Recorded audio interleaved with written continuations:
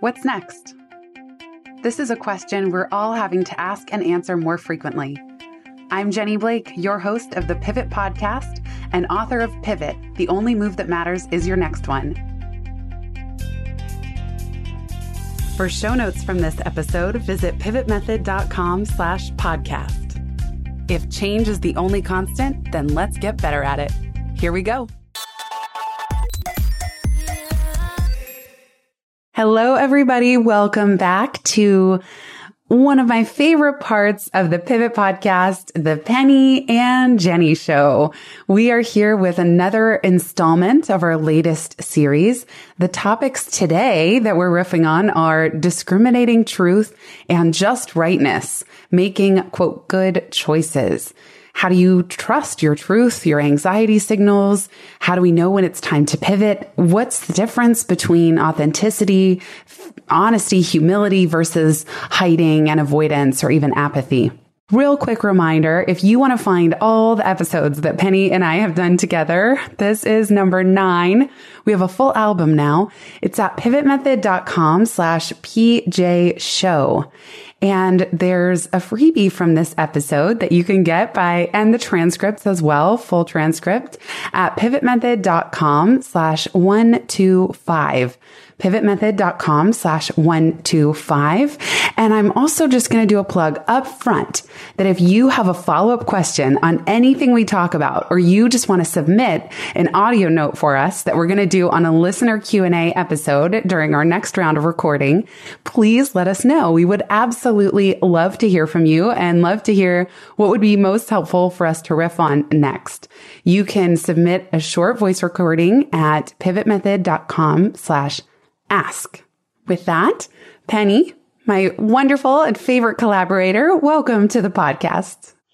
Oh, I'm so glad to be back. I can't tell you how much I love talking with you. Me too. And full transparency, as we were debating, okay, what should we talk about on this episode?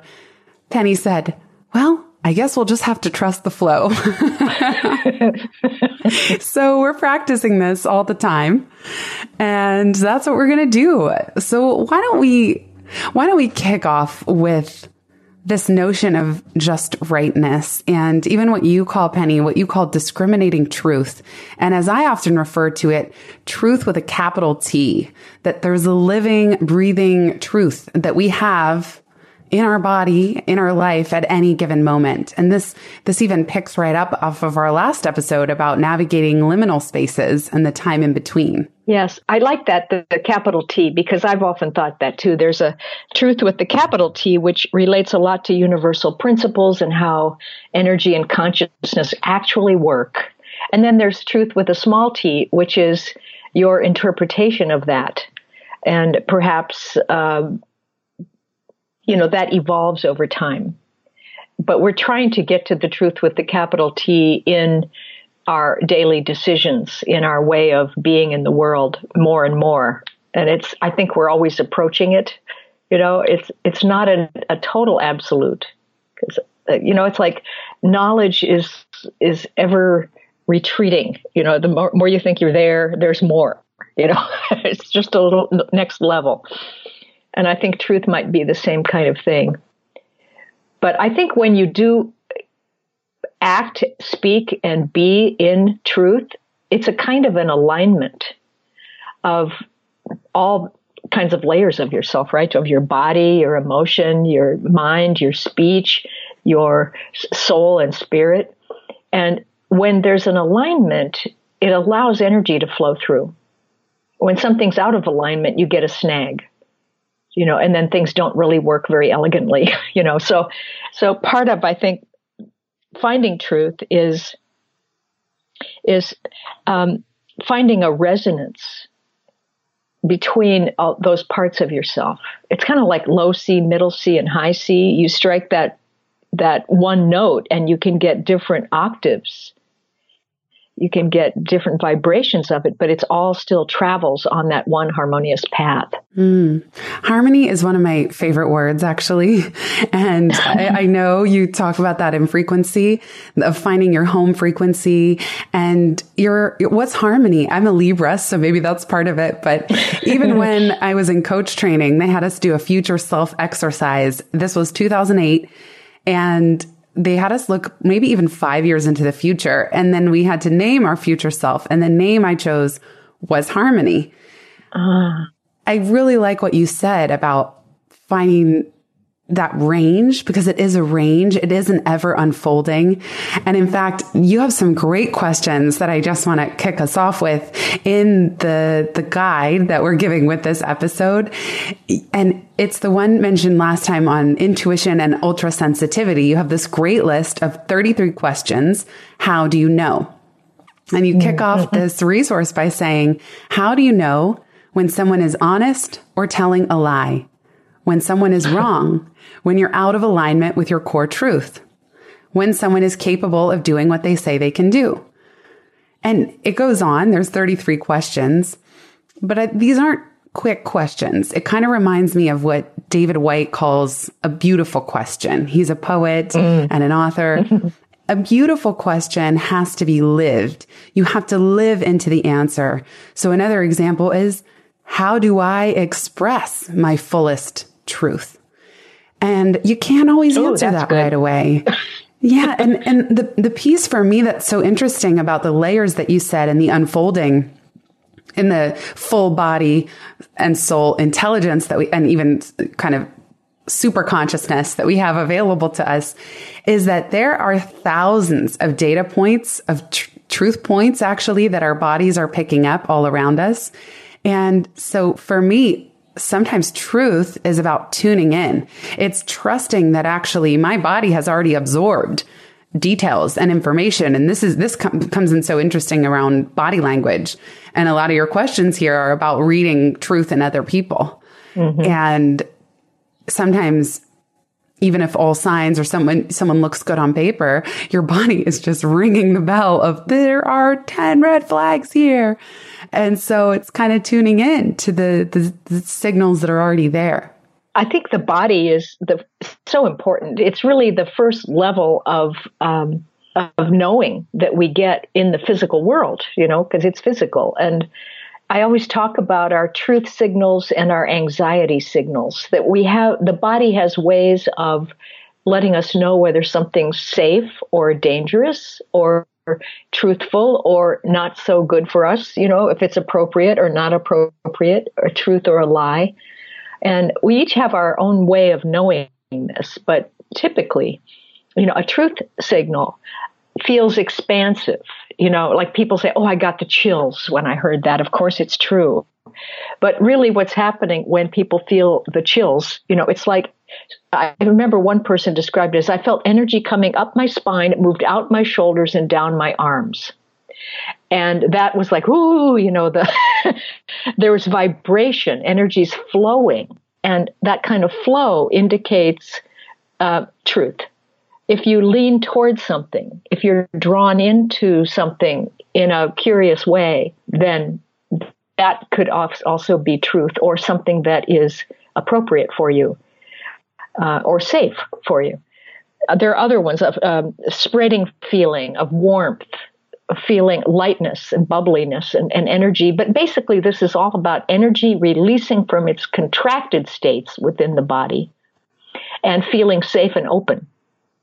And sometimes you'll feel it, in different parts of your body. You might feel it in your chest or in your throat, or, just through the whole sense of energy rising up from the lower part of the body to the upper part of the body. And I heard one person say, well, it's just like their two hands came together to the midline of the body and then dropped down. See, they say, it just felt like this. And they made that gesture. But what's happening there is that two separate things were coming together and integrating in the center of their body. And that felt good to them. It settled in. Another times we hear, oh, it just clicked. It clunked, or the bell rang. It rang true. And some people actually hear that kind of noise when something comes together like that. So there are all kinds of different ways that we recognize truth in a fairly subliminal way, and it's good to examine that in yourself and say, oh, I just knew. No, how did you know? And then the anxiety signal's the opposite. It's more like when something is not safe or it's not right for you at the time, you'll feel a contraction of some sort or a heaviness. You'll feel like you repel from it, you lean away from it, or it feels like a wet blanket put on top of you. You feel solid or dull. Some people tell me they feel like the energy in their hands and feet withdraw and goes up toward the center of their body as though they're protecting themselves, and their feet and hands get cold. I think that's where we get the, feet of clay kind of thing. So anxiety signals often, I think, focus a lot on the solar plexus and the adrenal gland area where you have fight or flight reactions. So you will often, if something's not right for you, you will feel like protecting yourself and fighting, or you'll feel like running away, or you'll freeze. There's another thing we do. It's just, so if you leave your body, if you blank out, that's an anxiety signal. So it's interesting to know how you discriminate very subtle things like that. What are yours, Jenny? Similar to you, it starts in the body, definitely. And I've learned to trust it more and more, just that this is my hit, this is my gut reaction. And I feel it as a couple things. So I do feel that I read people's energy quite well. I don't think well is the right word, but I see it. And I'm not someone that sees colors. Some people actually see an aura, a color around a person. For me, it's not like that, but I feel what's in my body. And this is also something I learned from you. But just last night, I was at a kind of networking event of sorts, usually not my fave, but there was such a difference between talking to people who were bright and energetic in their energy and then ones that were just super draining. And it's almost like there's a dark cloud. Their energy is a dark cloud, or it's a vortex, like it's sucking energy into itself. It's not really giving. It's not bright and light. And similarly, I just came from another visit to prison with Defy, where we're doing business and entrepreneurship and career mentoring with, in this case, incarcerated men. And then often I'm doing events with men and women who have been released. But at this visit, it was men. And almost everyone in the room is so bright. Their energy is so bright, and it's not what I would expect going into prison. But they have found a way. They have found, as one of them described to me, a quiet place within myself that no matter what is going on, he taps into this place. And so I really do pay attention to the way I feel. I look at somebody's eyes. Now I know I'm staying focused on other people and reading other people and situations, but their eyes tell me a whole lot, whether it's this aggressive, penetrating gaze, or it's kind of a light, kind eyes, as I call them. That's what I first met Michael walking down the street, and he had the kindest eyes. They even had that little sparkle in them, like ding. And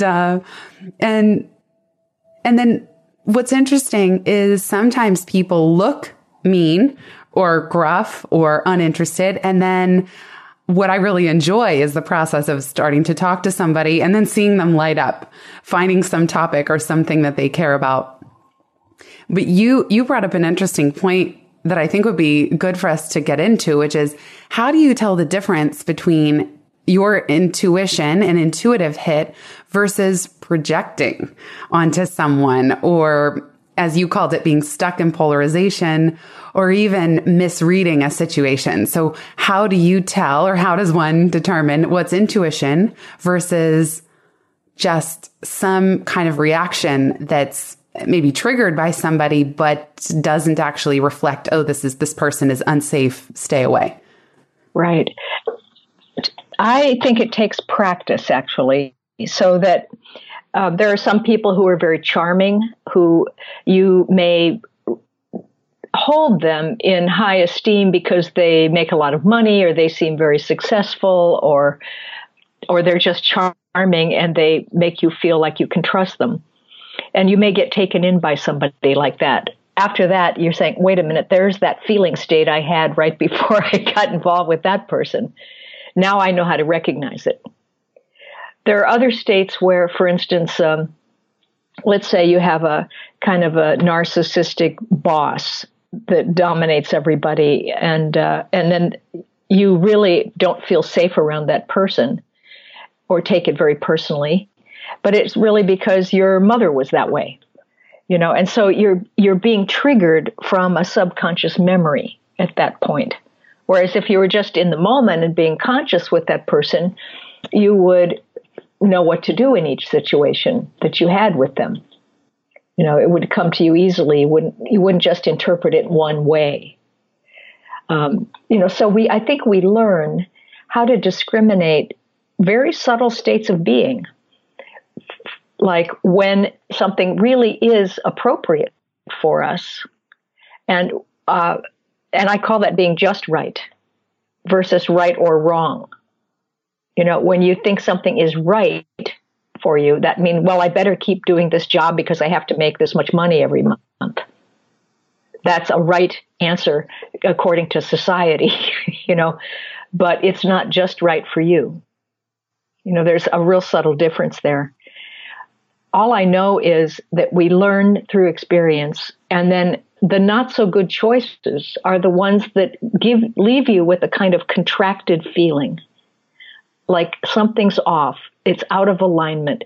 There's no sense of joy, kindness, smoothness, ease, fun involved. And you can start to recognize those very quickly. It's like that list of how do you know that I sent you. A lot of the ways we know things are not just a big blatant yes or no. It's more subtle feeling states in the body. I'm glad you brought up joy and ease. I often ask myself how, or I'll say the mantra, let it be easy, let it be fun. And speaking of knowing what's a good choice or what's right for me in this context, every now and then I have an inner critic or a doubt that says, well, who says that this is all supposed to be easeful and fun and joyful? And I do believe that. I think my life and my business and everything, my relationships, everything is better off when I tune into that joy. And I recently went through a training for an instrument called Strength Scope with my friend Josh Allen Dykstra. He's leading his company is called Helios. And the whole point of this instrument is not to tell you what your strengths are, but what are your energy strengths. So just because you're good at something doesn't mean you enjoy doing it. And this instrument can give you some energy intelligence around what energizes you and what drains you. And it's not a referendum on who you are as a person just because something drains you. But it is a way to start to look and grow awareness and say, all right, these are the things that I really enjoy. I have intrinsic motivation. I'm driven to do them. I jump out of bed to tackle them. And then there's this other bucket of stuff that is going to be draining. And my approach to drainers is, what do you have to do? What can you drop? What can you delegate? And what can you automate? Drop is like, maybe nobody needs to do it. Delegate is, there are so many people doing so many cool things online now that you can find the resources you need. And then automate. I've had such great conversations with people on my team about what drains you. And then we say, okay, neither of us want to do this thing. How can we automate this? And we actually learn new things. We learn software. We figure out solutions, and it's a fun, creative problem solving to figure out, how do we make it so nobody has to do this? But circling back, I'd love to hear your thoughts on this inner critic voice that says, well, following joy is a privilege. And, some would say, well, work is work. You just simply can't have that be your barometer of only what you feel energized and excited to do. Yeah, I think we have a choice about how we look at and experience something. And you can look at it as sacrificial, or, if there's something that you don't 100% enjoy, I think there are ways to make it enjoyable. Again, self-entertainment, where you, and sometimes that comes by chunking it, into smaller pieces and not feeling overwhelmed by, I have to do this huge thing, which makes you feel extra drained. But if you take one little piece at a time and get very invested in it with your attention, it can be interesting. So it's sort of making something interesting to you, I think, helps a lot. And at a certain point, you'll realize I'm done, and I'm going to move on. And this is back to our liminal space thing. I've learned a lot. Thank you. This has been very, very good, and I don't really need to do it anymore. There's more of me that wants to come out and come through. So if you stay with something too long, to me, it is sacrificial. And I am big on getting rid of self-sacrifice, because I don't think it serves the soul. It doesn't, if you're not being all of who you can be, then you're not helping all the other beings that you're connected with. And if they're not being all they can be, then they're not giving you the stuff you need. So, not being all of yourself is, it just doesn't serve the flow, really. I'm so on board with that. And maybe the difference here is just acknowledging, okay, I'm not expressing myself fully. I'm not living my truth with a capital T. And it may take time to pivot. It may take some pivot runway. It may mean you have a job that you don't altogether love right now, but you're building awareness. You're grateful for the paycheck that you do have, or the clients that you do have, and you build in the new direction. So I also don't think we're saying, well, the second you realize this isn't a soul goal and it's not aligned, you got to quit. You just got to flip the switch and turn off. Maybe you're going to have that choice. And if you do, amazing. And as you said, it does take courage to just say, you know what? What's right for others isn't always right for me. And you go ahead and take action, but it's also okay to say, now how do I build my way into a new direction? And that may come with doing things you don't love. But the thing about that is that you're going to be so much more motivated. So now, instead of doing things you don't love from the perspective of a martyr, as you were saying, and of being helpless and being kind of a victim of like, I have to, and that's the only way. You're actually saying, how can I shift? What would be necessary for me to shift? What would I need to earn? What would I need to save? How could I grow my side hustle or grow my business or even shift my business model? That's something I've been thinking a lot about, in a way that would support me more moving forward. Or oftentimes for me, it's thinking, what if something happened to me? What if there's something I can't predict? How would I want things to go? And I love that it often sparks really creative ideas as well. So sometimes that draining, the insight of drainers or of misalignment is quite freeing, because you suddenly feel like, okay, you at least identified the problem rather than just thinking that this needs to be your day-to-day existence. Yes. I kind of go back to a little bit to the idea that when you're in something that you're starting to be finished with, that resisting it doesn't allow you to get the benefit from it. And there's nothing wrong with effort. It's not like you have to use a lot of willpower with effort. It's more about presence and attention being invested in whatever task you're doing. And then being willing to allow that task to move to the next task, to allow yourself to get as much out of what you're doing as you're putting in.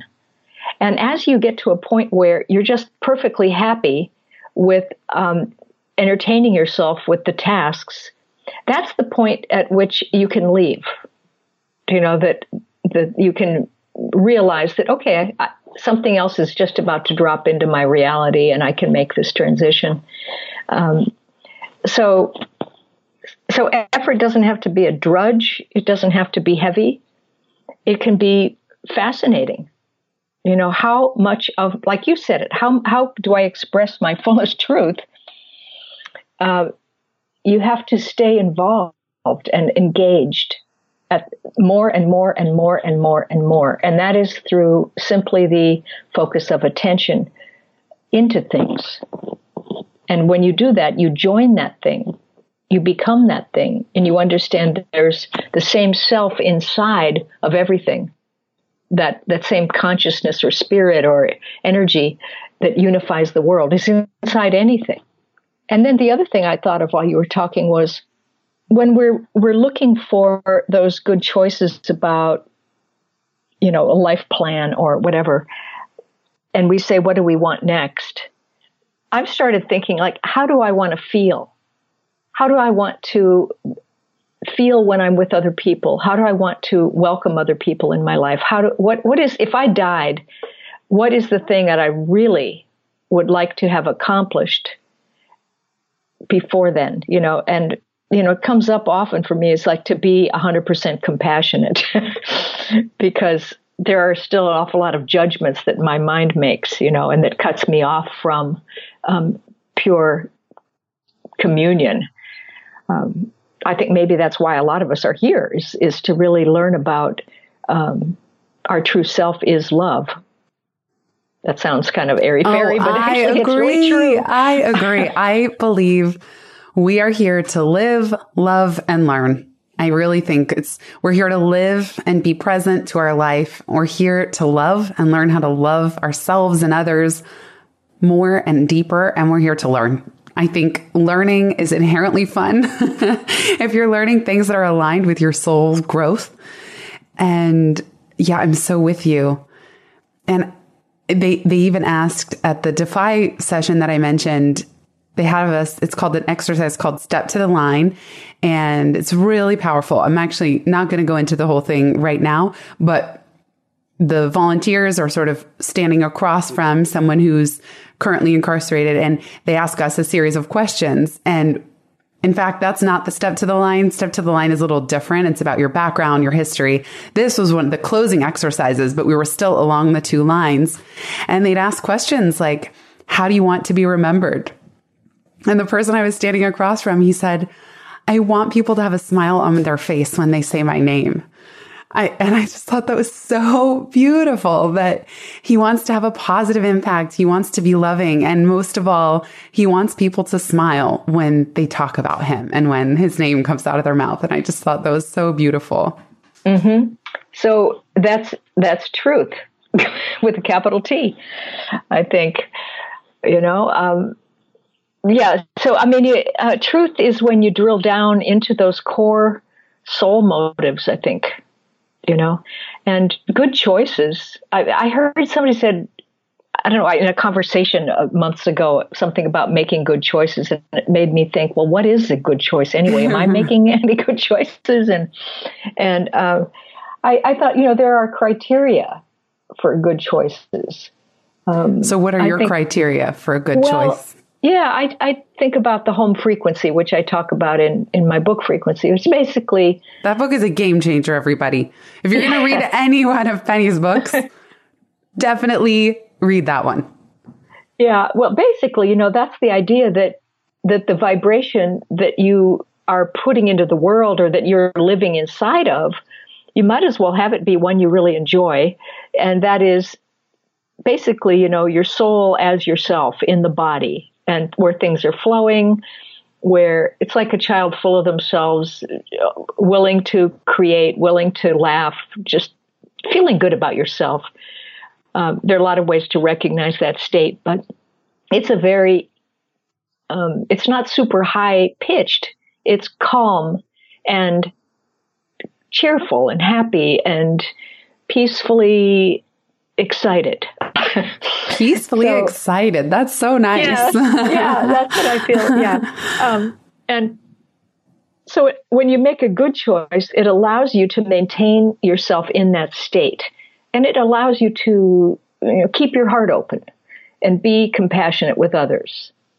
Because I really think that there's so many things in our life that cause us to slam our hearts shut or close the window on it, and We need to not learn to live with that and tolerate that. That we tolerate it too much.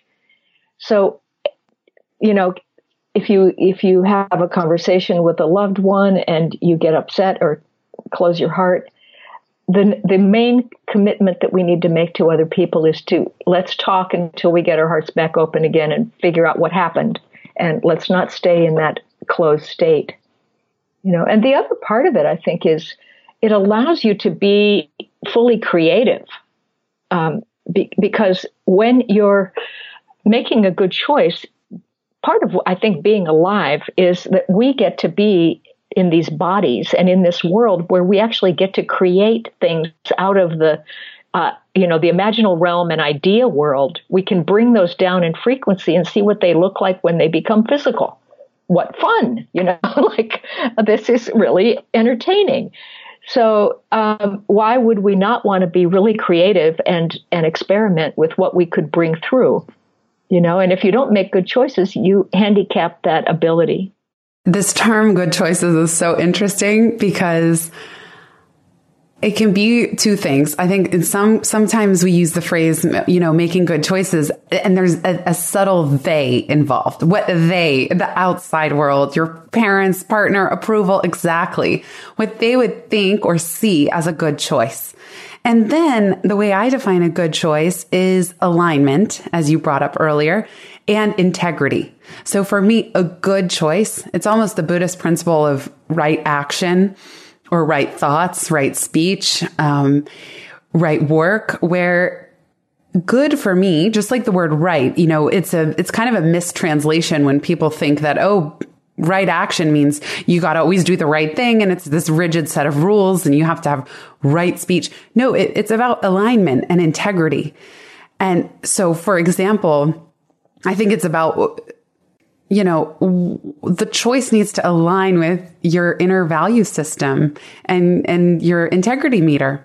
So I've talked with you, Penny, about just language, how much that matters to me. For example, I can't stand the words fans or followers, or even a lot of apps measure how many users they have. I mean, users, it's like drug users, or even many podcasts will say, my fans wanted to know from you, or give something for all my followers. And I just think it's so hierarchical and icky to me. Even the word employee, I've been pushing back on. I think it's done. I think the word employee is done. I've been using the phrase team members. And of course, sometimes I shortcut back to employee, but again, employee to me implies a hierarchy and traditional context that we are increasingly moving away from. Even if somebody is employed full-time somewhere, they're a team member. And it doesn't mean used. It means used. So right. It's though somebody that's being used. It implies ownership. Yeah. Mm-hmm. And here's an example. So many people and I don't consider myself an online marketer. I never have. I never wanted to be lumped in that bucket, but I'm adjacent because although I do a lot of keynote speaking and corporate consulting work and one-on-one coaching, yes, I also have my private momentum community, some courses, and I know you do too, Penny. You have courses as well, and we have online offerings. And there's a huge movement of, well, you've got to run Facebook ads. This is just the way that you grow your community now. You got to run Facebook ads. You retarget people. You segment. Figure out it. The whole thing exhausts me. But not only that, the reason I don't want to run Facebook ads or have sponsors even on this podcast is I myself don't really like Facebook that much. Like I do one thing on Facebook, and that's interact with my private momentum group. That's it. I go straight to the group page. I don't look at my home feed. I don't ever post personal updates. And that's that. So why would I choose to advertise? Even though some from the outside would say that's a good choice for my business, I could grow my community or grow my business or start testing what's going to convert to revenue. But it's not a good choice. It's not in alignment with me. And the same with sponsors for the show. I gave it a lot of thought. And I thought, am I leaving money on the table? The podcast costs money. It doesn't even break even right now. And I just thought, no, I do not want to be selling mattresses and meal boxes and random things that I may or may not believe in. And that even if I really believed in a product, I'd start to distract myself. I'd be trying to please the advertisers. Does the episode fit? Does the topic fit? Was my intro okay? Was the outro okay? And right away, I just thought, no. So I'm going back to a listener supported model, which I piloted with Patreon last year. And now I'm moving it over to a different format, which I'm calling Insider. So if you do want to learn more, that's at pivotmethod.com/insider. And I'm just going to do a monthly Q&A call, private for insiders. That's joyful for me. That allows people, if you want to support the show and get a bonus Q&A call with me every month, amazing. Welcome. We can both benefit from that. But this whole notion of subscribers and just hawking different products, no, thank you. Well, I like that because I think you really felt into what your integrity is, and you allowed yourself to not do something that everybody else was doing. So not to be part of the herd. And then by not doing that, you allowed yourself to get creative new ideas, that do fit and that are ingenious and innovative. So I think that's amazing because, just rightness is, when people think that making good choices means being right, that means that you're avoiding being wrong. And there's so much more than these polarities that we have, So I think that I never thought about it that way. I really never thought about it that way, that by overemphasizing being right. And I think that ties really a lot into perfectionism, which we'll link to some of my perfectionism episodes in the show notes. But you're right that it kind of closes off being willing to be wrong, which is how learning happens. We're wrong. We mess up. We make mistakes. We don't know the answers. That's the human experience.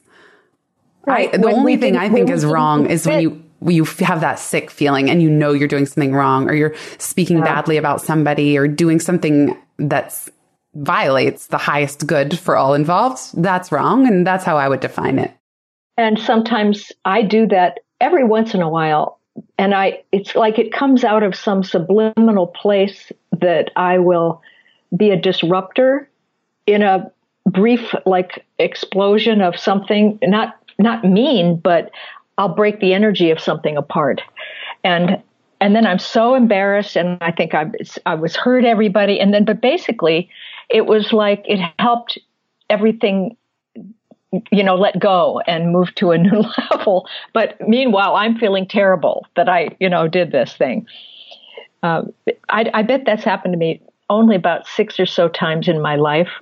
And I think, who am I anyway that I do this kind of thing? But all in the flow, I guess, But I definitely agree with you about language and looking into language and what it actually means and the psychology that it fosters. And I'm with you. I don't like to market. I'd rather. I mean, who says you have to expand your base? Partly I'm thinking people find you based on your frequency and your vibration somehow through the inner realms. And yes, you can take out ads, and yes, you can do all the external stuff. But it's kind of more like a ceremony or ritual that you're doing in the physical world, because the real connections take place in the non-physical world through telepathy and through vibration, where people who are looking for somebody like you somehow will find a talk or they'll find something, and then, it gets connected. But it's not so much of an effort,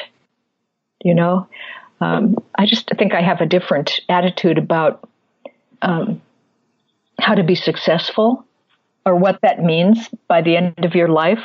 Was I successful as a human being?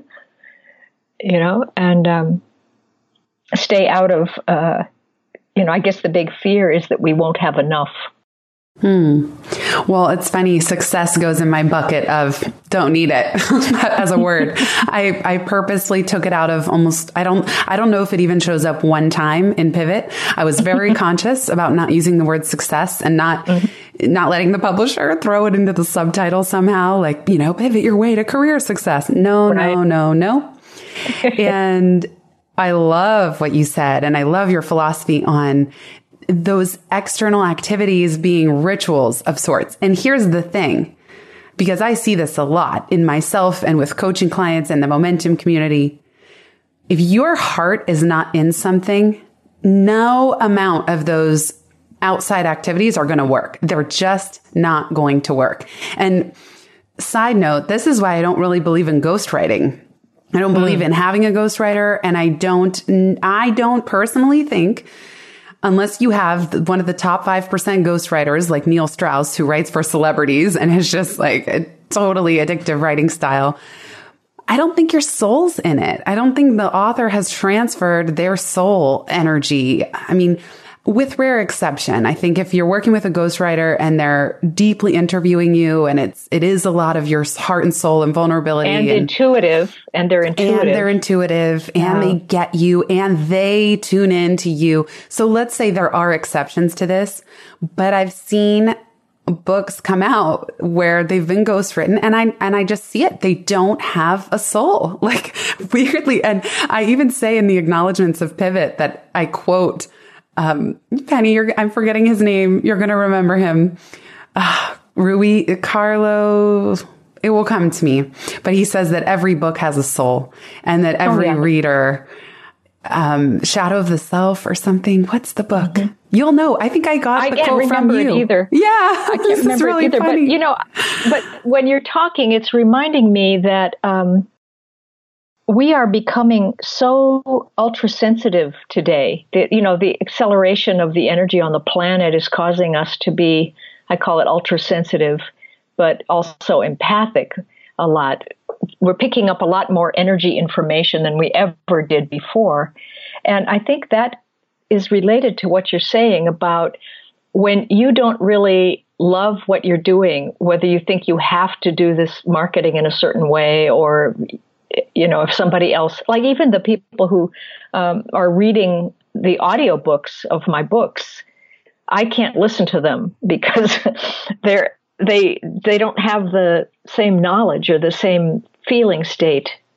I'm just sensitive to that. But I think people pick up that what was put into it is what they actually get. It penetrates, it permeates, it translates through the form, and we pick that up. And if it's a hollow form, we're kind of bored with it, or there's something not very satisfying with it.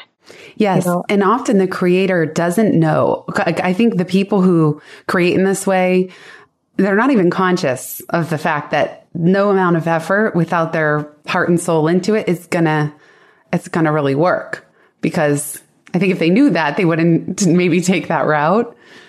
And it's true what you said about audiobooks. I think there is something very powerful about the author reading their own work. And then there is something incongruous. I can imagine that it'd be weird for you to hear someone else reading your words. Yeah, I'm sure there are people who are who can feel into the kind of material and get the timing right and so forth. But I know one of them was kind of a technically highly trained actress, like theater, like Shakespeare type voice, and started reading it, and it was so formal compared to the way I am. I'm much more informal and present and friendly, and I thought, well, it's official, like that. But maybe a lot of people don't notice it, but I think we do more and more. You posed a very interesting question, which is there ever a case where one should override their intuitions or their gut sense about what the good choice is? And you gave some examples, maybe to go along with others or wait for a group created outcome that might take longer to achieve.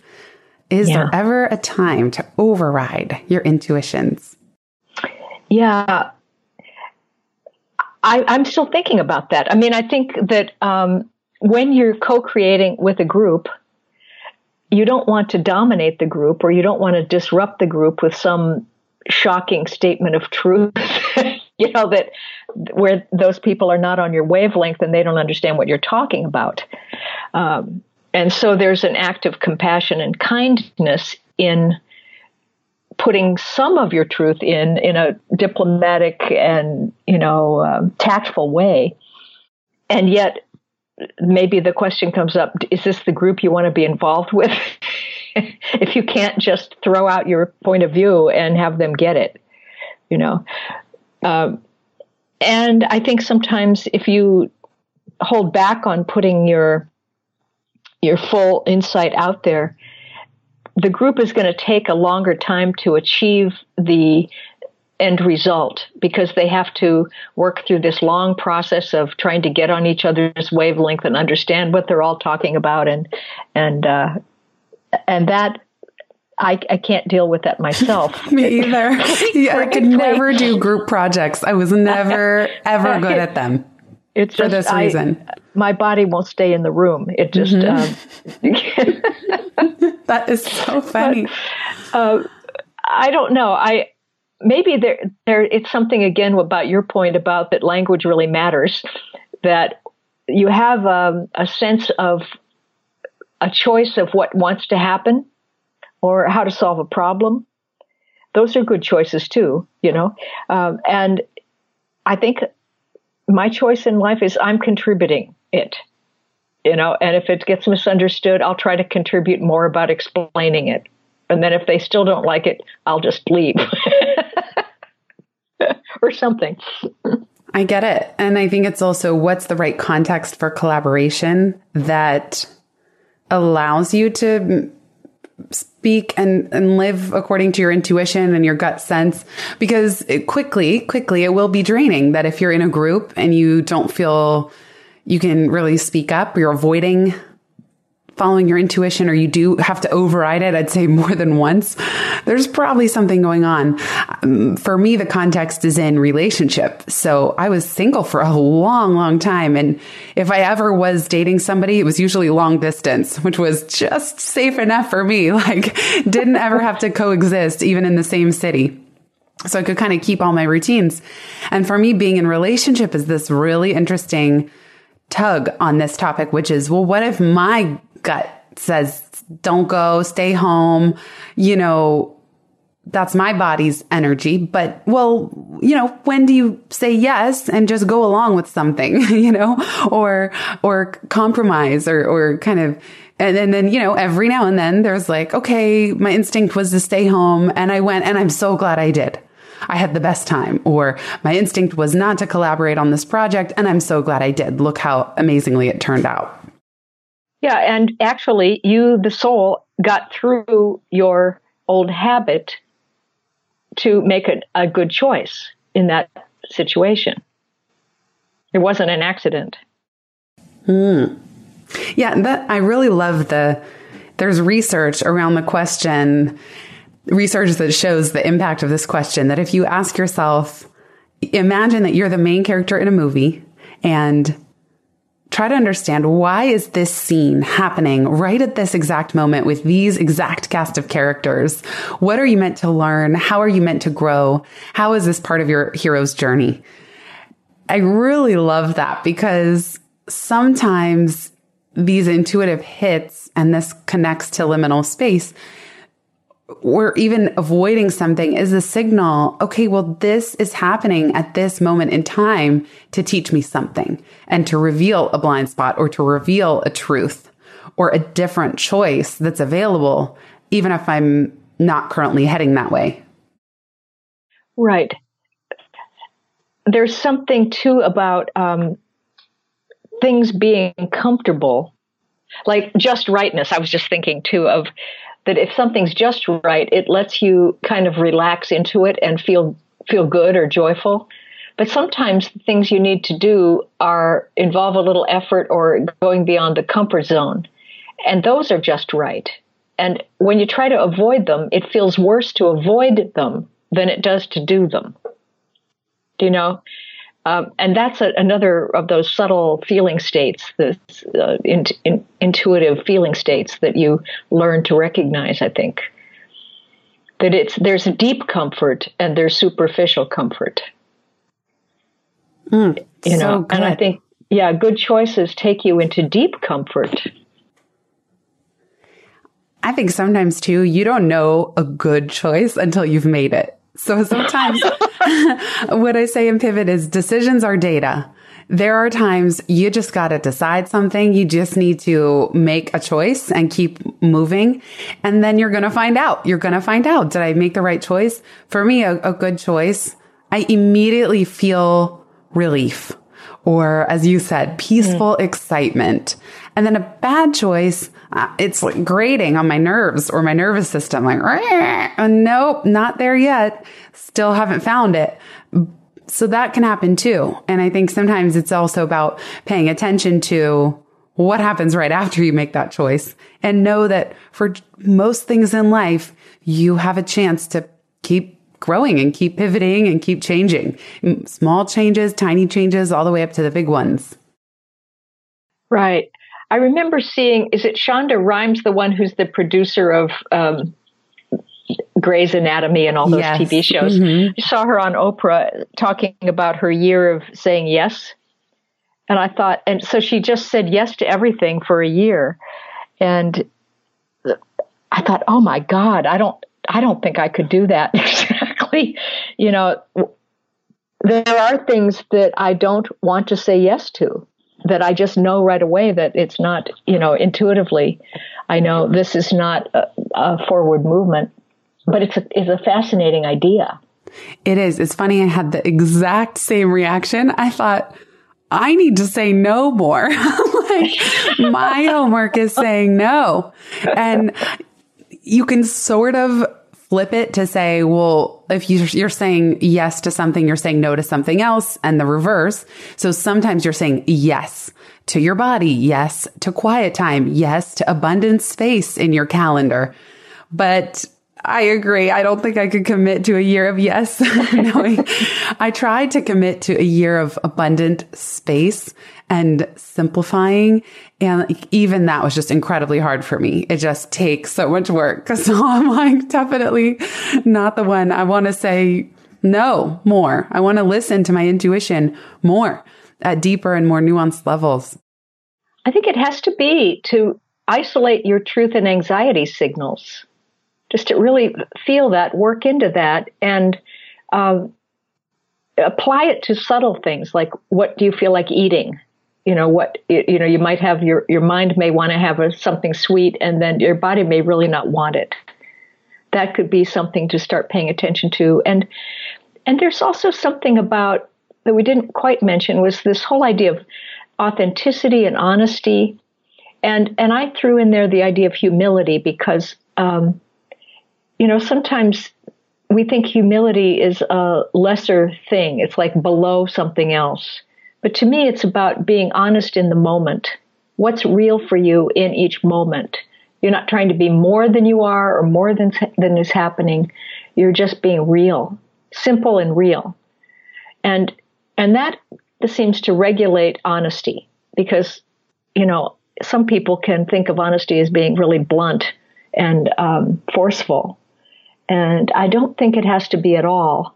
It can be very kind, you know, and then that leads you to just being authentic, you know, and when you make choices based on what's really real to you and simple, I think people read you as being authentic. And then, of course, they trust you.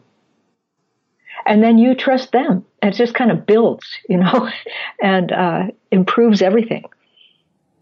That's the whole message behind transparency as well, is remove the layers, be yourself, and then people can get to know you. They can see you and want to connect with you, at least the right ones.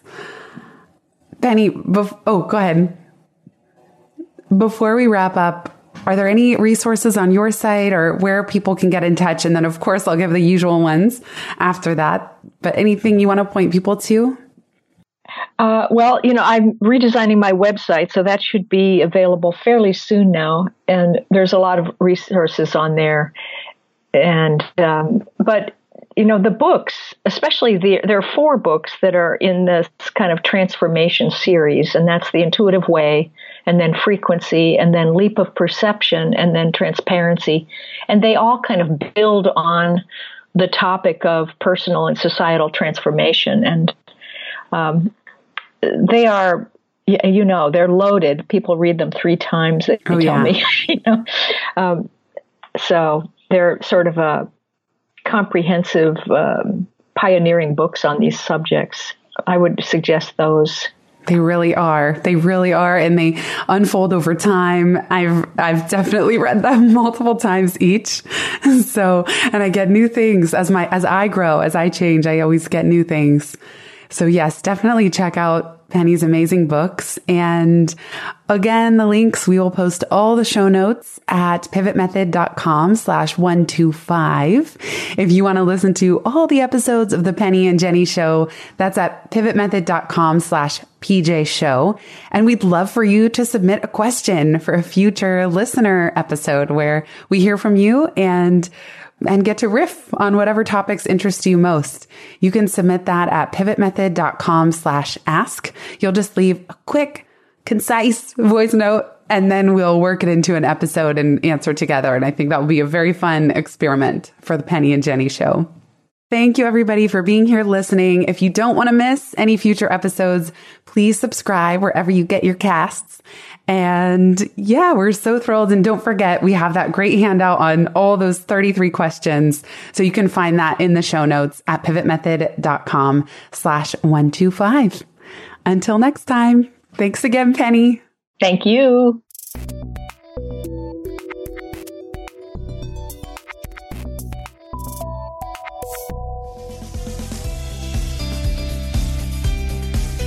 Thanks so much for listening to this episode of the Pivot Podcast. Make sure you don't miss an episode or my insider tips and templates by signing up for Pivot List, a curated twice monthly newsletter where I share the inside scoop on what I'm reading, watching, listening to, and the latest tools I'm geeking out on. Sign up at pivotmethod.com/pivotlist. Get show notes from this episode at pivotmethod.com/podcast and connect with me on Twitter at Jenny_Blake. Remember, build first, then your courage will follow. Hasn't it always?